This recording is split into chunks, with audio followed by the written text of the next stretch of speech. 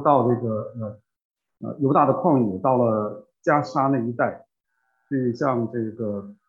太监传福音，然后再往上走到了亚索都该撒利亚那一带，所以他是从耶路撒冷往西南去，然后再北上，他走了这么一圈儿。当然就是说，在他去那个加沙的路上的时候，他是先去了撒玛利亚，然后彼得他们也跟着去看他们在那边传道的一些情况。所以这是讲到的非利。那后面呢，第九章就是大家非常熟悉的保罗他被主得到这个过程。所以这是上次我们讲的三个人物哈。我今天如果你要说再来一次的话，就没什么好讲了，我觉得。上次讲到斯蒂凡这个人他是怎么样一个人，总的来讲他是被圣灵充满的一个人。他所有的能力都是因为圣灵在他身上显露出来，并不是他本人有什么天然的一些本事。所以我们看那些经文哈，今天我把那些经文都拿掉了，那些经文里头，这都是从经文里挑出来的。满得恩惠、能力、智慧和圣灵说话，好像天使的面貌被圣灵充满，所以他整个这个表现都看到圣灵在他身上的工作。然后他殉道的时候，耶稣是站在神右边来迎接他，他看到耶稣站起来，然后他也祈求耶稣来赦免那些逼迫打他的人。他的殉道呢，影响了这个后面的腓利和扫罗以及保罗。在第7章的最后一节说，扫罗也喜悦受害。那说明这个扫罗也就是保罗，他是有权柄的，在旁边帮他们看一笔。他是很有才华的一个年轻的犹太拉比，他也是在犹太的公会里面有一席之地的，所以可以看到，就是说他这么一个人物，他站在那里的话，一定是有些权柄在那里，他可以不动手，让那些人动手。他是为神大发热心的人。如果他是一个他可以就是说怎么说呢，被人命令的话，他肯定是拿石头去打。那明显的看来，他是施命令的一位，至少是其中的一位，所以他是在那看着他打他们，很喜悦，很高兴。所以说这话，就是因为保罗他自己在书信里说，他是为神大发热心的一位。那他那个发的热心，他发错了，后来他也承认。那也讲到了，从斯提反他的讲道的过程当中，还有他前后可以看到犹太人对他的这个指控，是说他诽谤摩西和神的话，糟蹋神的圣所和律法这2方面。那斯提反在他的这个整个的6章中间开始，一直到7章后面，他在他的这个讲道的过程当中，来驳斥犹太人对他的指控。他并没有亵渎摩西的律法，而是说他们这些人在亵渎，在违背摩西的律法，然后对圣所的一个重新一个诠释，也让我们看到对旧约如何来诠释，这也是我们今天基督徒回头看旧约的时候也要学习的。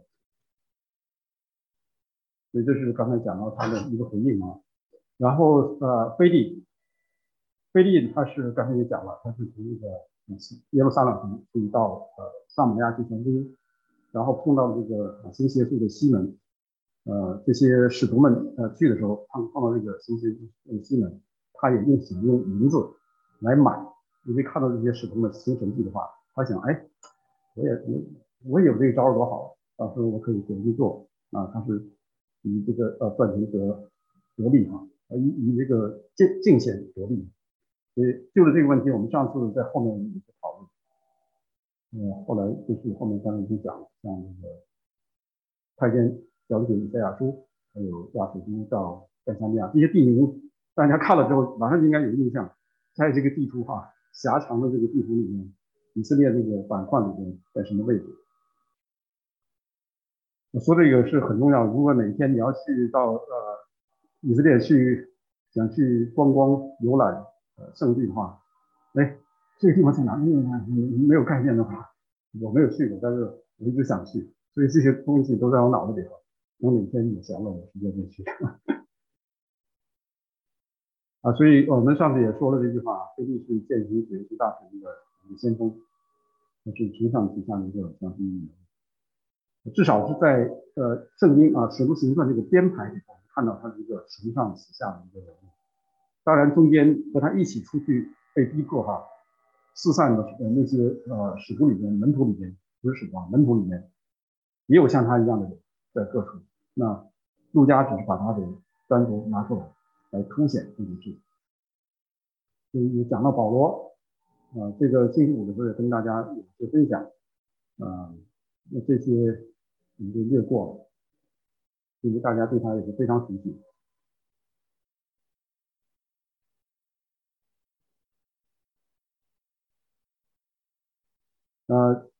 这一个 slide 主要是在讲保罗他得救之后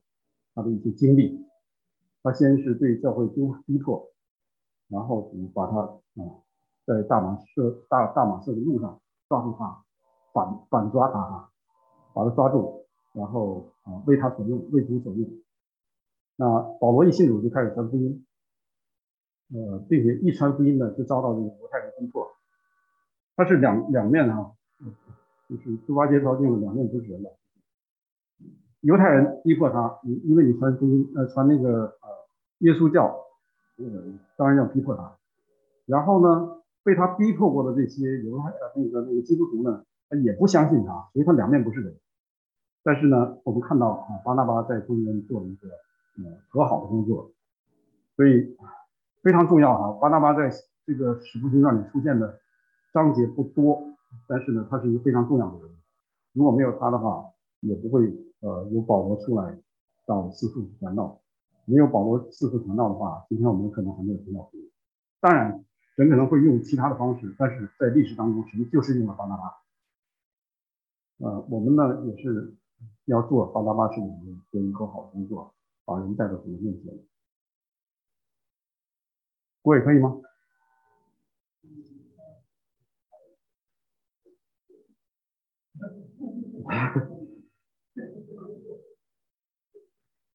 那我把这个 slide 发给你。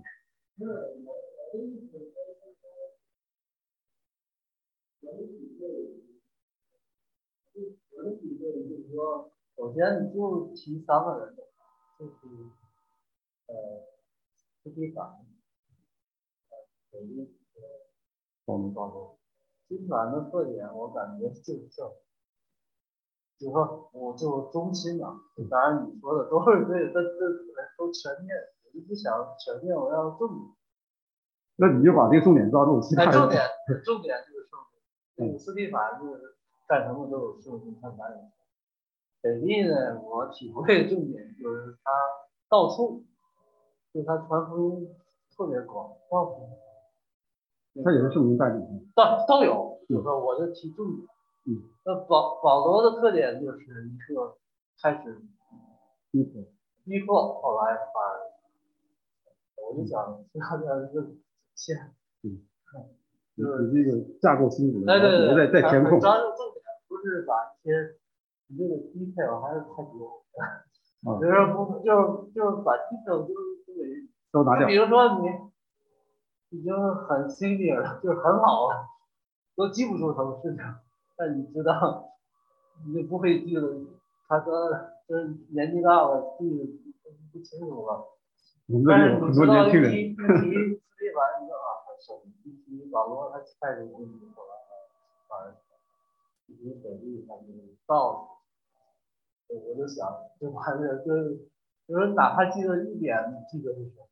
只有一个词记得，就是像这样的话就更加get the point。好，谢谢。那就交给这个闪闪，你来完成刚才郭伟的指要求，你的信息。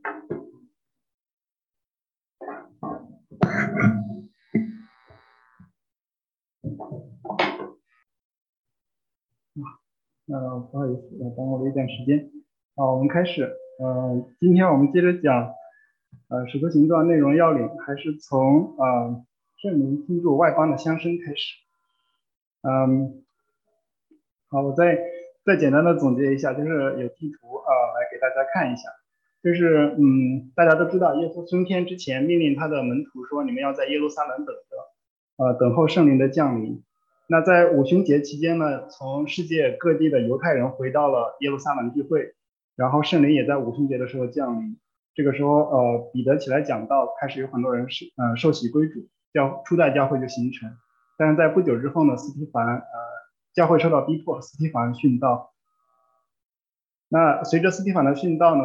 在耶路撒冷的门徒就四散，跑到了周围的地方去。其中有一个人叫腓力，他跑到了从耶路撒冷跑到了撒玛利亚。在撒玛利亚呢，他的行神迹，他传福音也很有果效。然后呢，彼得和约翰也从耶路撒冷到了撒玛利亚。之后他们回来的时候呢，一路在撒玛利亚的路上传福音。之后腓力呢下到了加萨就是在这个地方，可能有点小然后在这里遇见了埃提阿伯的太监，给那个太监传福音之后呢，他一路北上，经过了亚索都，然后一直到了该撒利亚，这是腓力他传福音。那保罗呢刚才余同学讲的很详细，他是出生在大树，然后司提反被害的时候呢，他是在耶路撒冷，在下面这里。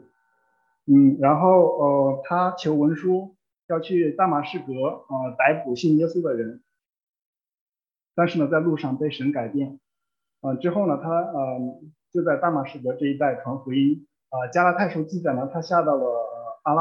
亚拉伯这里去勤修，然后在大马士革这里工作了大概3年左右，他才去到耶路撒冷去结交因为在大马士革受到了逼迫，所以他去到了耶路撒冷。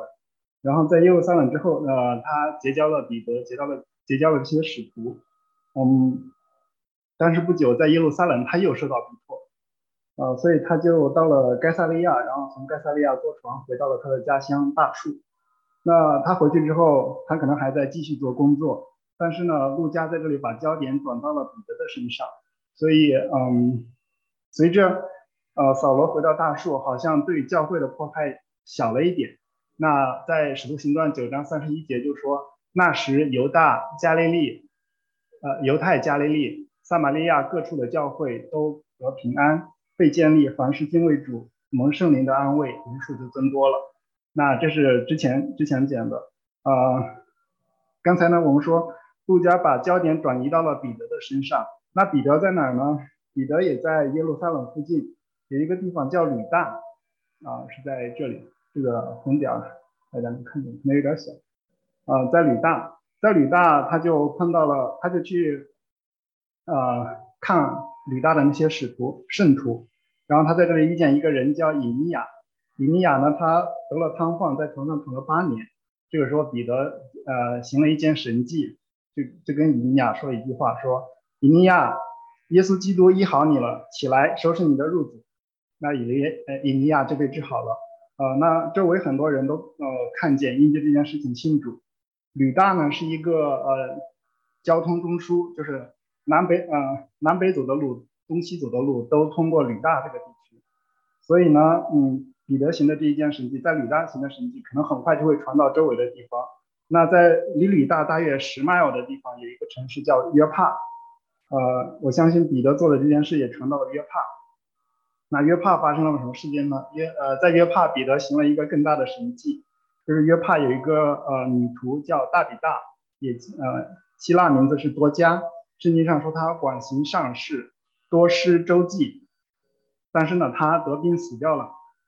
但是在多帕的人听到彼得在吕大，所以呢就派人去吕大把他请到了约帕。这个县距只有10 mile，所以走路的话也用不了太久，大概半天的时间就到了。那彼得去了之后也是对着大比大只说了一句话，就说大比大起来。那大比大就复活坐起来，然后彼得就把他带给别人看。彼得行了这一件神迹之后呢，他还是住在约帕，住在这个地方。一个叫削皮匠西门的家里住了多日。削皮匠就是处理动物皮革的人，所以这是一个相当于一个生意人，他住在这个人家里。那有一天呢，彼得他午正，他上楼去祷告，他就觉得饿了，然后那一家人就给他准备吃的。这个时候圣经上说彼得红油向外，有些地方译的是彼得就睡着了，然后他就看见了一个非常非常奇怪的异象。相信大家都知道，就是从天上有一块大布坠下来，系着4角坠在地上，然后里面呢有各种各样的4足的走兽和昆虫，并天上的飞鸟。然后天上有声音说：“彼得起来宰了吃。”彼得就是说，主啊，这不可的，凡俗物和不洁净的物，我从来都没有吃过。然后第2次又有声音告诉他说：“神所洁净的，你不可当作俗物。”这样一连3次，所以彼得就很正在猜疑为什么会出现这样的异象呢？因为这个异象跟他从小所受的教育，包括他的文化都是冲突的、不一样的。但是他还想的时候，圣灵又向他说：“有3个人来找你，起来下去和他们同住，不要疑惑，因为是我差他们来的。”所以彼得可能还在思想这件事情。那为什么彼得反应这么大呢？因为这个异象是跟犹太人的律法是相互抵触的。我们知道在旧约里边，神告诉犹太人你们要哪些东西可以吃，哪些东西不可以吃，是一个可以说非常严格的要求，也是表征着他们跟其他人的不一样，就是以色列人他们在食物上的圣洁，反映他们是神分别出来的圣洁的子民，和拜偶像的和道德败坏的外邦人是不一样的。所以在他们的观念里边，这个食物的圣洁是非常重要的。我们可以看到在利未记11章也记载说：“我是耶和华你们的神，所以你们要成为圣洁，因为我是圣洁的。你们也不可在地上的爬物污秽自己。我是把你们从埃及地领出来的耶和华，要做你们的神。所以你们要圣洁，因为我是圣洁的。这是走兽、飞鸟和水中游动的活物，并地上爬物的条例。要把洁净的和不洁净的、可吃的与不可吃的活物都分别出来。”所以这是神在旧约当中教导他们的。那我们也看到在旧约当中有一个例子，就是先知以西结，他也因为不洁净的食物向神抗议，他说：“哎，主啊，耶和华，我素来未曾被玷污，我从幼年到如今都没有吃过自死的或被野兽撕裂的，那可憎的肉也未曾入我的口。”所以大家就可以想象一下，犹太人对于食物洁净要求是非常严格的，这也是为什么彼得的反应那么大。我们刚才看到的是彼得，他是在约帕，是在这个地方。刚才圣灵说有3个人来找你，让彼得跟着他们一起去。那这3个人从哪里来的呢？是从该撒利亚来的，是在约帕北边大约30英里的地方。所以就是你走路的话，一个人如果一天走20英里，大概只要1天半2天的时间，你就从约帕到了该撒利亚。那约帕是一个港口城市，插一句话，这也是约拿出发的那个地方，就是旧约的约拿坐船出发的地方是在约帕。约帕和该撒利亚2个城市都是地中海的港口城市。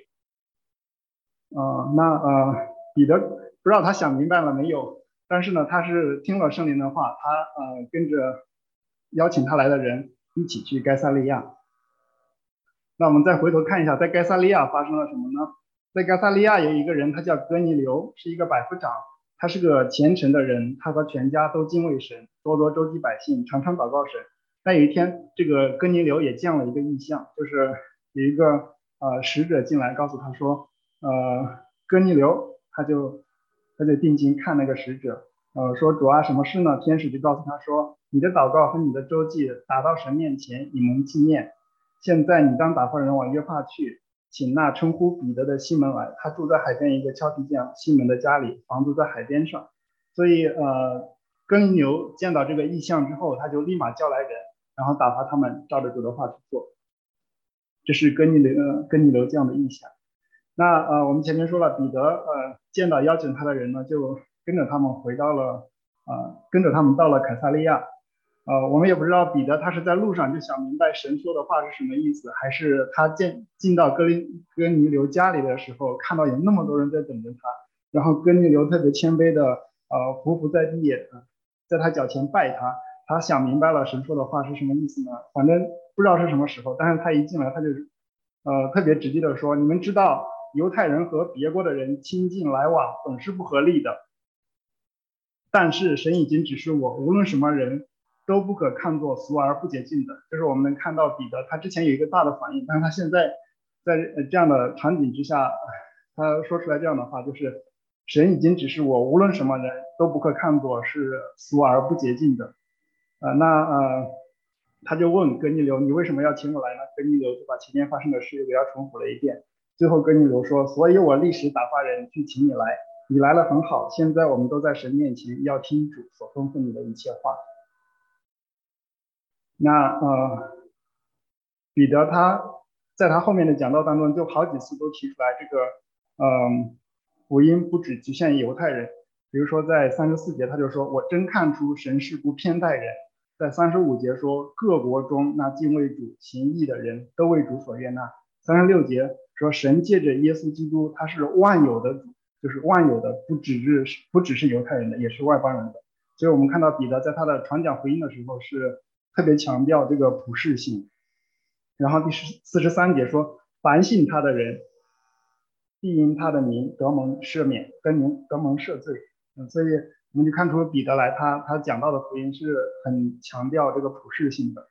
那跟彼得一起来的还有几个人是从约帕，有6个人，后面有记载是有6个人，他们这6个人呢是奉割礼的。就是奉割礼的是什么意思呢？就是他们是犹太人，但是他们也信了基督，和其他的犹太人的区别就是他们信了基督。那他们也看见圣灵浇在这些外邦人身上，他们就很稀奇然后彼得其实现在应该也很稀奇，但是呢他说这些人既然受了圣灵跟我们一样，谁能禁止我们用水给他们施洗呢？所以就奉耶稣基督的名给他们施洗。之后呢，彼得又在哥尼流家里住了几天这就是整件事情的经过，就是发生在哥尼流他们家事情的经过，希望我讲清楚了。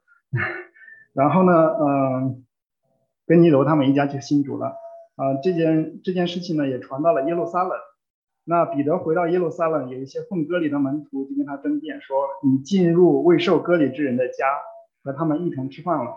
进入未受割礼人的家和他们一同吃饭，这2件事情对于犹太人来说都是不可以，但是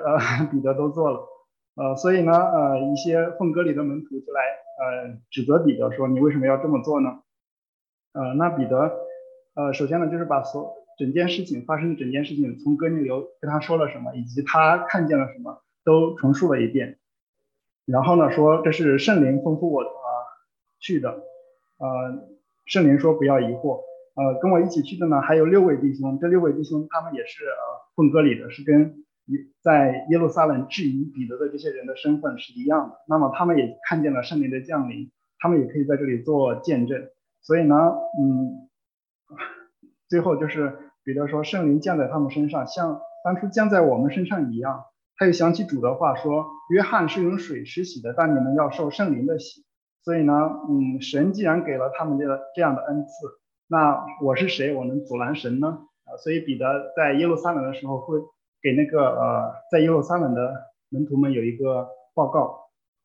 那结果呢就是这些人听见这话就不言语了，只归荣耀于神。他们说这样看来神也赐恩给外邦人，叫他们悔改得生命了所以这是因着哥尼流他们一家信主之后引发的一次在耶路撒冷的会议。最后呢在耶路撒冷的这些门徒也说神也赐恩给外邦人，叫他们悔改得生命了。所以这是非常大的一件事情，非常有突破性的一件事情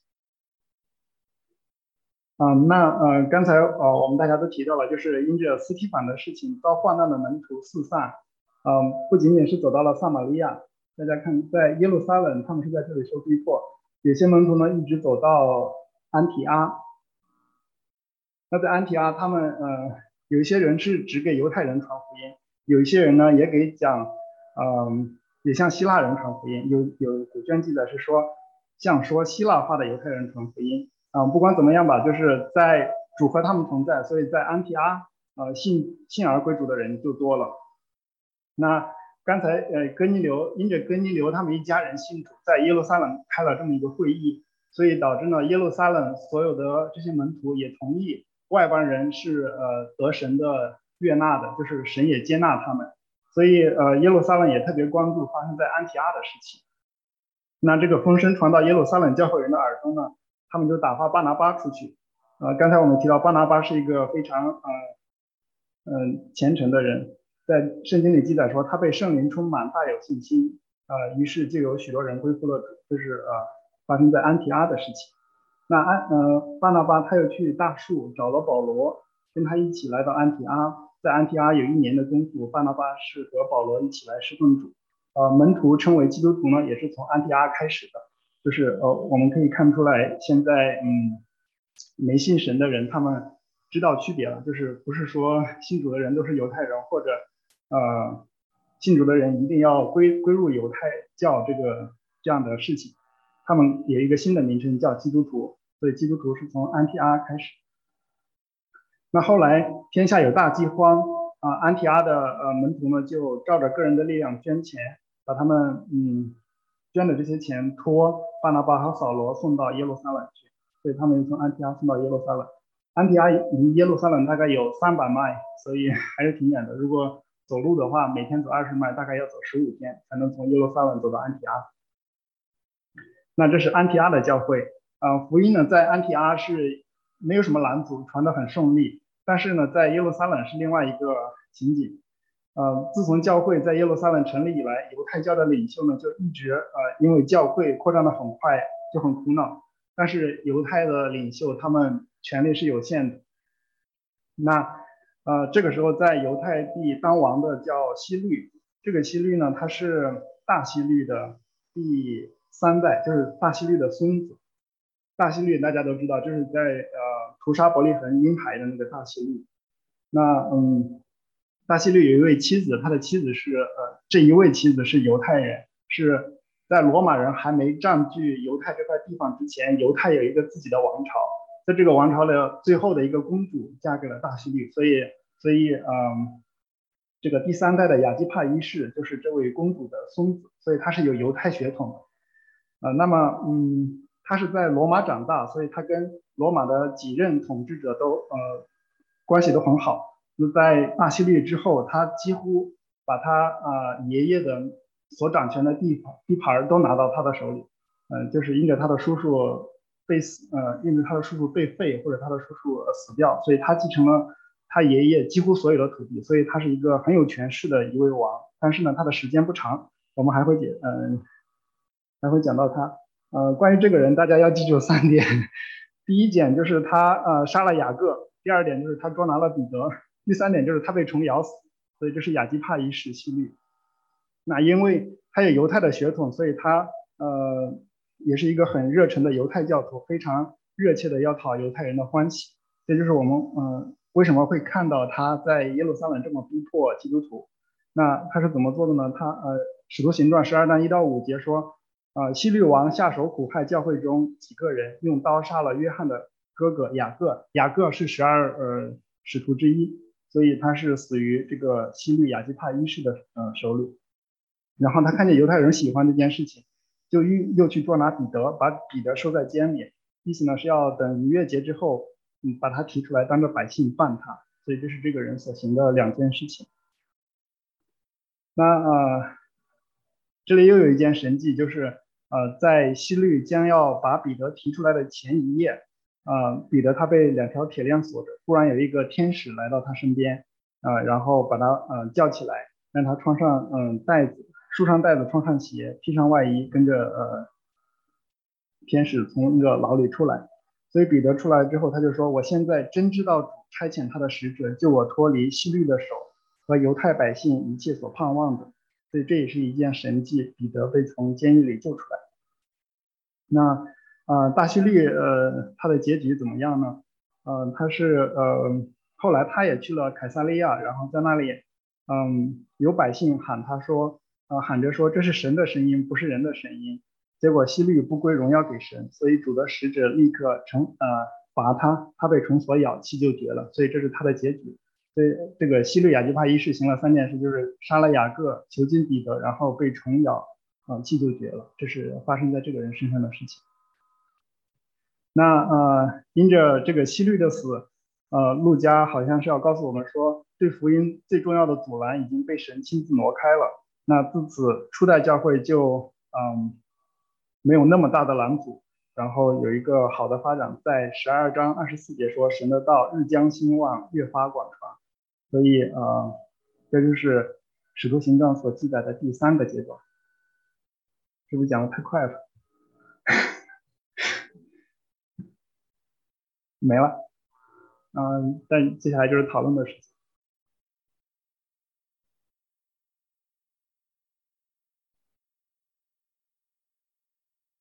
那第一个问题是，神既然已经派天使向哥尼流显现了，为什么不直截了当的把福音传给他，而是让彼得从约帕来到该撒利亚给他传福音？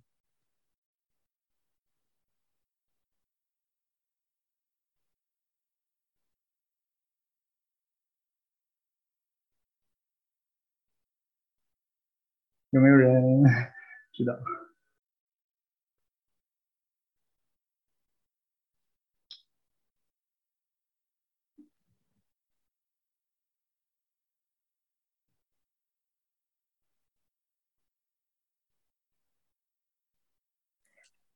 他要帮助彼得认识到福音是要借着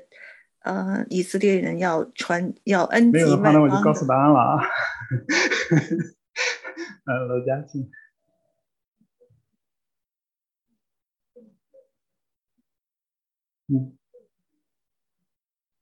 我来重复一下你的话，就是罗家姊妹她说神一定是借着人去传福音，不是自己去传福音。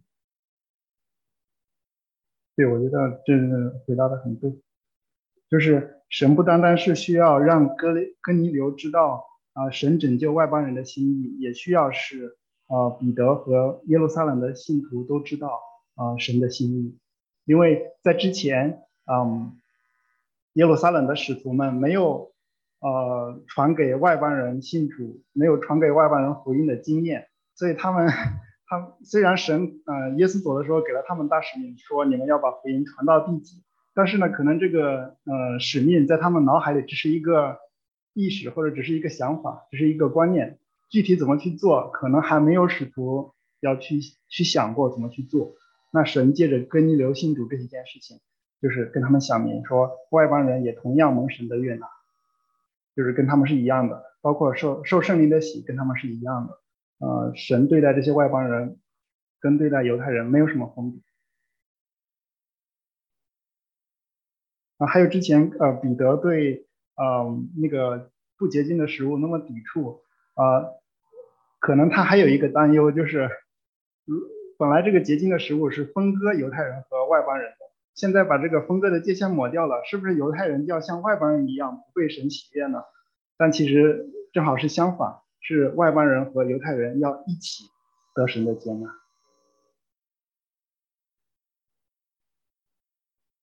那我们到第2个问题如果想象一下，如果我们教会突然来了一群新的移民，跟我们的背景文化不一样，或者说不是新的移民吧，比如说有很多在我们周围社区的美国人突然来我们教会了，你们想象出来会有什么具体的影响吗？或者你会怎样接待他们？就像当时信主的主要是犹太人，那很多外邦人突然信主了，他们就会有一个很大的冲击，就是文化上面对他们有一个冲击，到底要怎么处理这个关系？外邦人是不是一定要受割礼才能跟我们一样，跟我们一样信主呢？就会面对这样的问题。所以呢，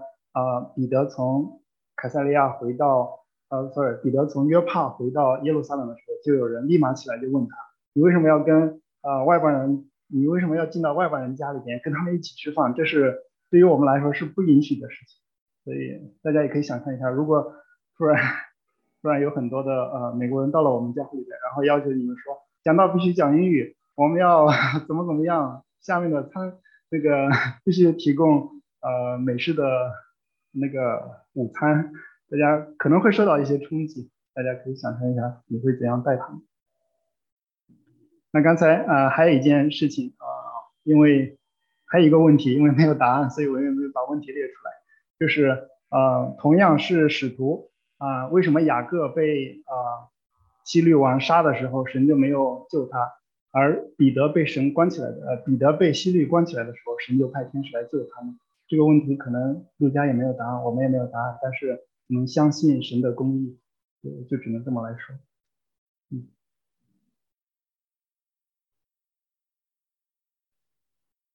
那大家还有什么想分享或者补充的吗？别讲讲你说。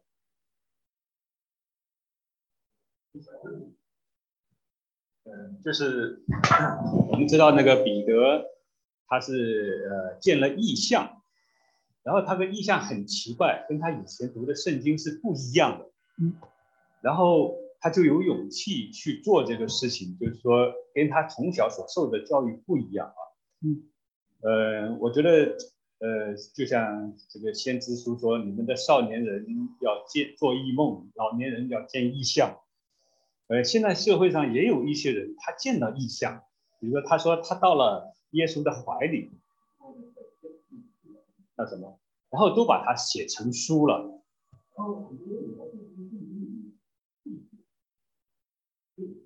信徒，我们怎么来看待这个异象？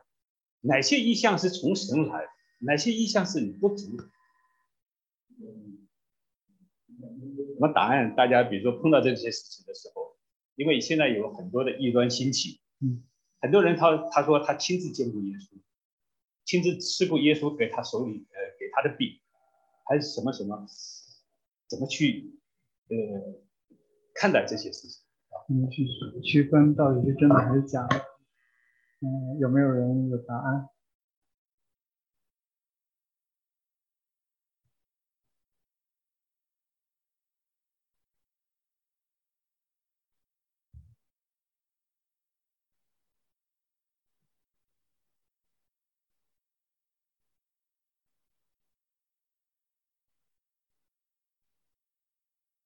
吕强兄，你自己觉得呢？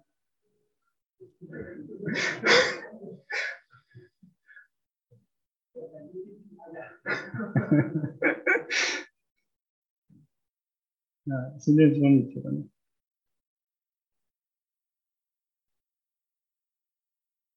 这是我的意见啊。那我的意见是，最终我们要看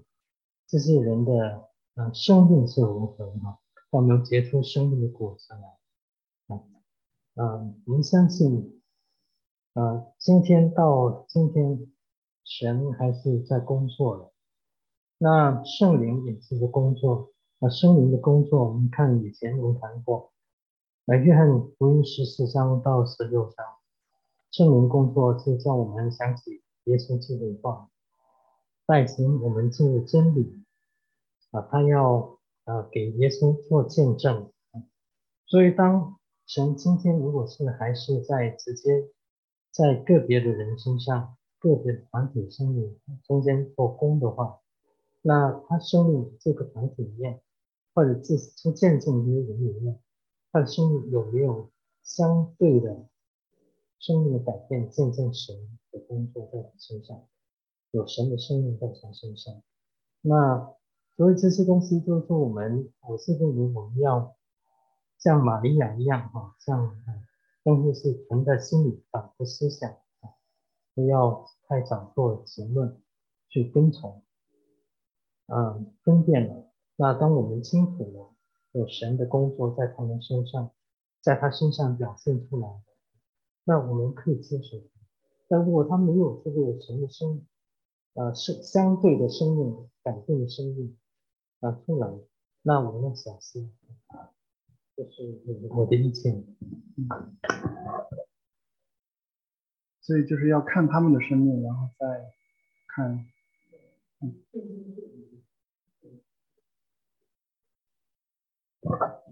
谢谢新东西，我也非常。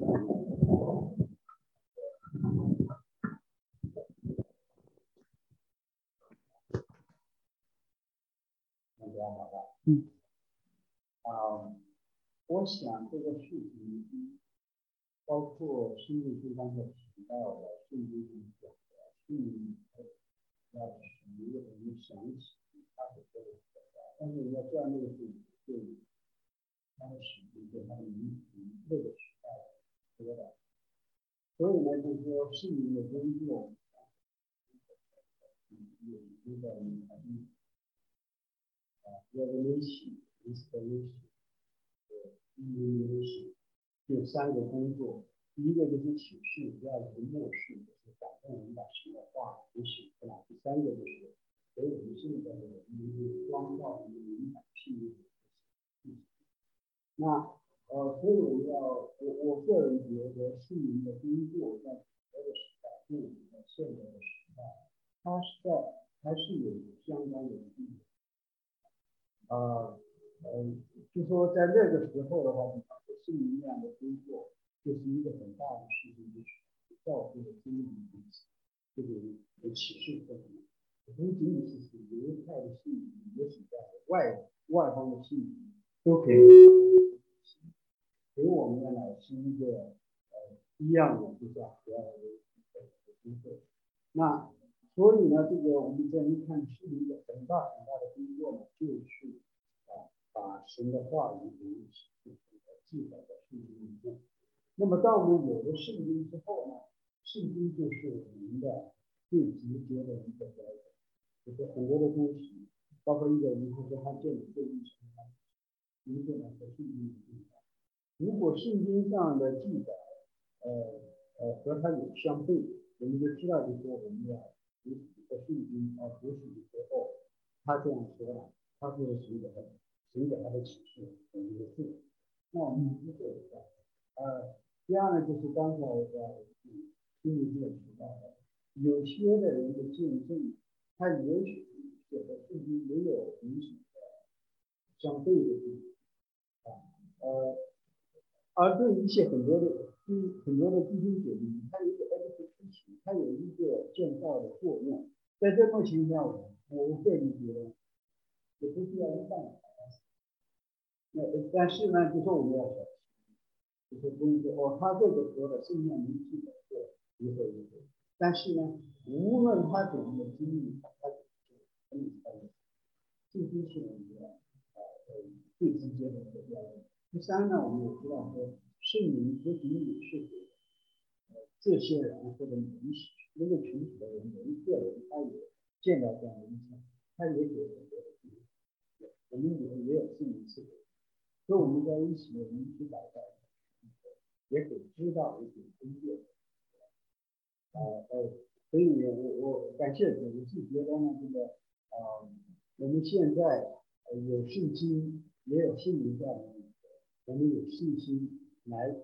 读圣经上所记载的，有信心在圣灵里的祷告，神也是给我们社会人的经历。所以还要求印证，就是要求周围人的有没有一样的感动。我觉得我不想跟，我觉得他们2个都说的挺好的。我还有另外一点要他们的，其实也是刚才一说讲到的时候，有这个读学的时候的一点，比方说，就说在别人说的时候，他说他见了异象，做了异梦，或者是所有的启示什么的，就是要怎么样分辨，他们2个都已经说的很好。那我自己就会觉得说比较容易，对我来说是比较容易要想问题，还要回到在伊甸园里面，亚当犯罪之后，选耶和华神问的那3个问题，第一个是你在哪里？这个人他说话这些，他说这个话的时候，他是不是在耶稣基督的救恩里？这个是最基本的。如果他说这个话的这个目的是为了别的，而不是荣耀神的名，不是想感谢这个的天赋，那么就是他站在其他的位置上，那么就不要听。然后另外第二个问题，前面的第二个问题就是谁告诉你的这句话是谁说的？如果这个人根本就是一个不信的人，他只是觉得说，我这个是不是看到你们跟你基督的这个天堂是不是同样的啊？这个是一个传福音的机会，就要分辨是这个话是谁说的。如果他是一个扣白扣的之间的基督徒，那么你也要看到，就是说我们每个人都有自己的弱点。比方说，你看像我读这一段圣经，彼得见异象的这一段圣经，我会想到说，这个里面不会让4族的走兽和昆虫我绝不会想到里面会有的，对吧？我也绝对不会想到里面有，我会想到说是猪，我会想到是骆驼，或者是那个南美的那个奇怪的那个东西，对我来说很奇怪的东西，我绝对不会想到里面有飞来。那么我就会说，哎，这个我可能会说，这个人画这个图的这个人，他读圣经读的不仔细，他里面讲到的是不洁的东西，毒物和不洁净的东西。那他怎么能躲在这个里面呢？会觉得这个图画不对。那但是就是说，如果他是一个艺术家的话，他可能想到细节的东西，说可能有点的东西，就算是不洁的，他如果有这样的想法，我觉得就是说，这是一个非真理性的一个非需要真理的东西，他喜欢这样画，那么他就这样画，我虽然心里不同意，但我也不用跟他争对你自己的说法啊，就是说画地画亲切性质，好，你可以不是我的意思，我觉得没有这个必要，这个只是就是说在细节上面的一些考虑，我会提出来说，哎，我觉得这个应该都这个名字会来不可吃，不可吃的情况没有定的。对呀，那我可能会跟他去讲，但是我不会说你这个放在教会的讲台上面就相信到我天堂，我不会是说，就是我想我在这里想说的就是说，按照简单的原则，就是说，是要分解，然后是要考虑，但是对于弟兄姊妹之间就是这种要区别，这个是一个什么样的问题？他说的东西是怎么样的？因为神的话，或者说他看到的一个意象，他可能看到他眼睛里，在他的 process 在说出来这个过程中，可能就会有一点点偏差有可，但是这种情况下，我们要指出来，怎么样能够用爱心来指出来，然后对他有帮助，那对我也同样是有建议的，那就是这个是我想他们的。好，谢谢张燕姐。请。有点紧张。我也很紧张。这个非常好的问题，我大概在一个月或者2个月之前听一个讲到的不完全是这个问题的，但这个牧师他当时讲的是，他说就这些意象分2种，一个像刚才你刚才说的是好看见天堂，另一个就是看见地狱之类的。然后首先说天堂的话，他说的是，他讲的很细，他说，就比如在疫情期间，有一个人染上了病毒，得了新冠，进入了呼吸室重症，然后已经全麻的状态，就会看到一些，比如说他事后告诉你看见白光或者天使之类的。然后跟牧师说，可不可能呢？有可能。那我们相不相信呢？这个要看你自己个人，就像大家分享的那几事儿嘛。然后他用了一句是哥林多后书的经文，他说为什么会有这个事发生？他说是哥林多后书1章第6节，他说是我们受患难，我们受患难是叫你们得安慰得拯救，我们得安慰呢是叫你们得安慰是能叫你们忍受的苦楚，为你们所盼望的、所确定的，包括话语第4节，我们在一些患难中，他就安慰我们，叫我们能用神所赐的安慰去安慰那些遭各样患难的人。大概言意就是说，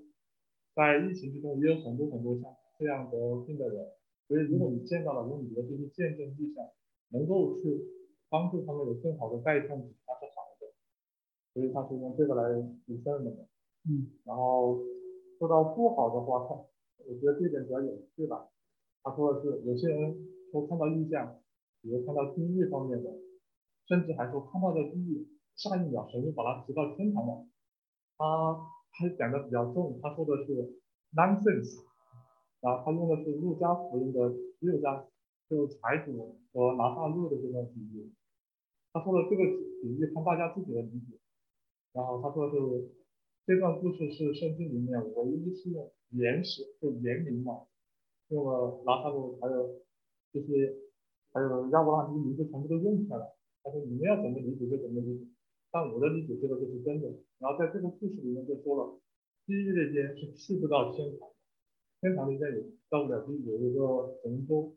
然后他说是，如果有些人的见证意象，就说他去了这边，然后又过了那边，然后你最好是不要信的。然后这就是这个牧师这边的一个讲道。是的，谢谢海尔弟，所以还是要用圣经来印证是不是对的。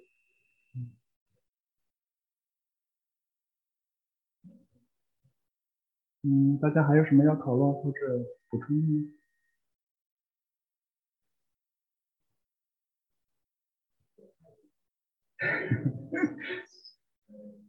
谢谢大家分享啊，受益匪浅啊，从各个方面就拓宽了我自己的这个想法。当然就是符合圣经的很好，不是说很好判断啊，对圣经相对来说比较熟悉的，应该是可以判断的。关键是这一段经文，就是跟彼得从小领受的这个圣经，他旧约圣经它是不同的。那么不同的，然后他又见了这个意象，要跟这个圣经相对，就像你刚才写的这个，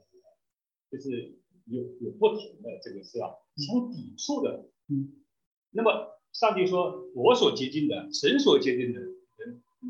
不可以当作死，对吧？这个就是上帝给他一开始的启示，跟他现在所领受的启示是不同的。那么在这个时候，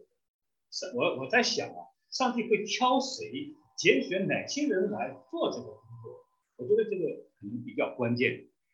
不是随便拣选一个在那个说地上种地的，啪过来了，哎呦，上帝跟我说应该怎么样，然后告诉你全世界的人都要去遵守，应该不是。因为你看啊，这彼得他是有身份的啊，耶稣也说我要把磐石建在你这个磐石上啊，所以我觉得呢，就是说大凡跟上帝，就是以前因为上帝的启示是循序渐进的，就是说它是一个阶段一个阶段一个阶段，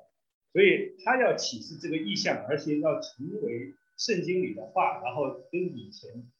有一个渐进过程的时候，他拣选的人物肯定是公认的，就是肯定是大家认同的，不是随便在哪里说我做了个梦，然后上帝应该是，然后你们信徒应该怎么样去，所以我觉得这一点相对来说对我们看起来说会比较关键的。圣经虽然作者有40位啊，但是每一位作者啊，他都是就是说在大家的生活中间都是好，谢谢野强兄的补充。对，彼得他见的这个意象，不单单是他自己，还有哥尼流那边的印证，就是真的派了3个人，圣经说派了3个人，真的就派了3个人来找他。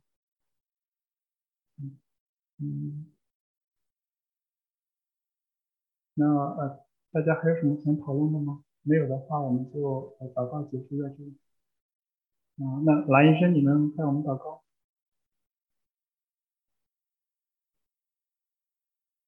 我还想复习这个前面第一个问题，等于说是现在外邦人也可以其实第二个问题就觉得我们现在的社会我们是亚裔的这种让我们也思想就是像前面讲的问题，如果新来一个人来到我们教会，我们怎么样思想来怎么样接待他们，接纳他们，其实有的时候会有人想这个什么尤其我们孩子现在大学里会接触不同的文化不同族裔，然后有的孩子可能更比较敏感，觉得有些族裔人是一个社会上比较劣势的一个社会状态，就是我们思想神给我们意见，要让我们去看待我们怎样看待我们自己，同样就是我们怎样看待白人家的孩子，或者看待黑人家的孩子，我们怎么样去跟他们相处，在按照圣经的这种怎么样就是看自己，怎么样看，就是这是我们这个一个是我们要思想，真正是要思想，然后还有操作。我们让我们从这个圣经里面有这个对整个社会，整个这个社会在独立之间的融合一些上层的愈合蛮有帮助。是，蛮有趣。这个部分，比如说我们看现你把圣经降下来敞开我们的心让你的心充满我们话语和我们生活的活出让我们不要违抗圣经的命和教导，也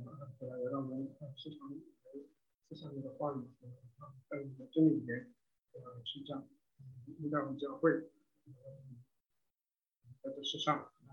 为人辉光，让所有感谢更多的阿门。那接下来我们就默祷圣会。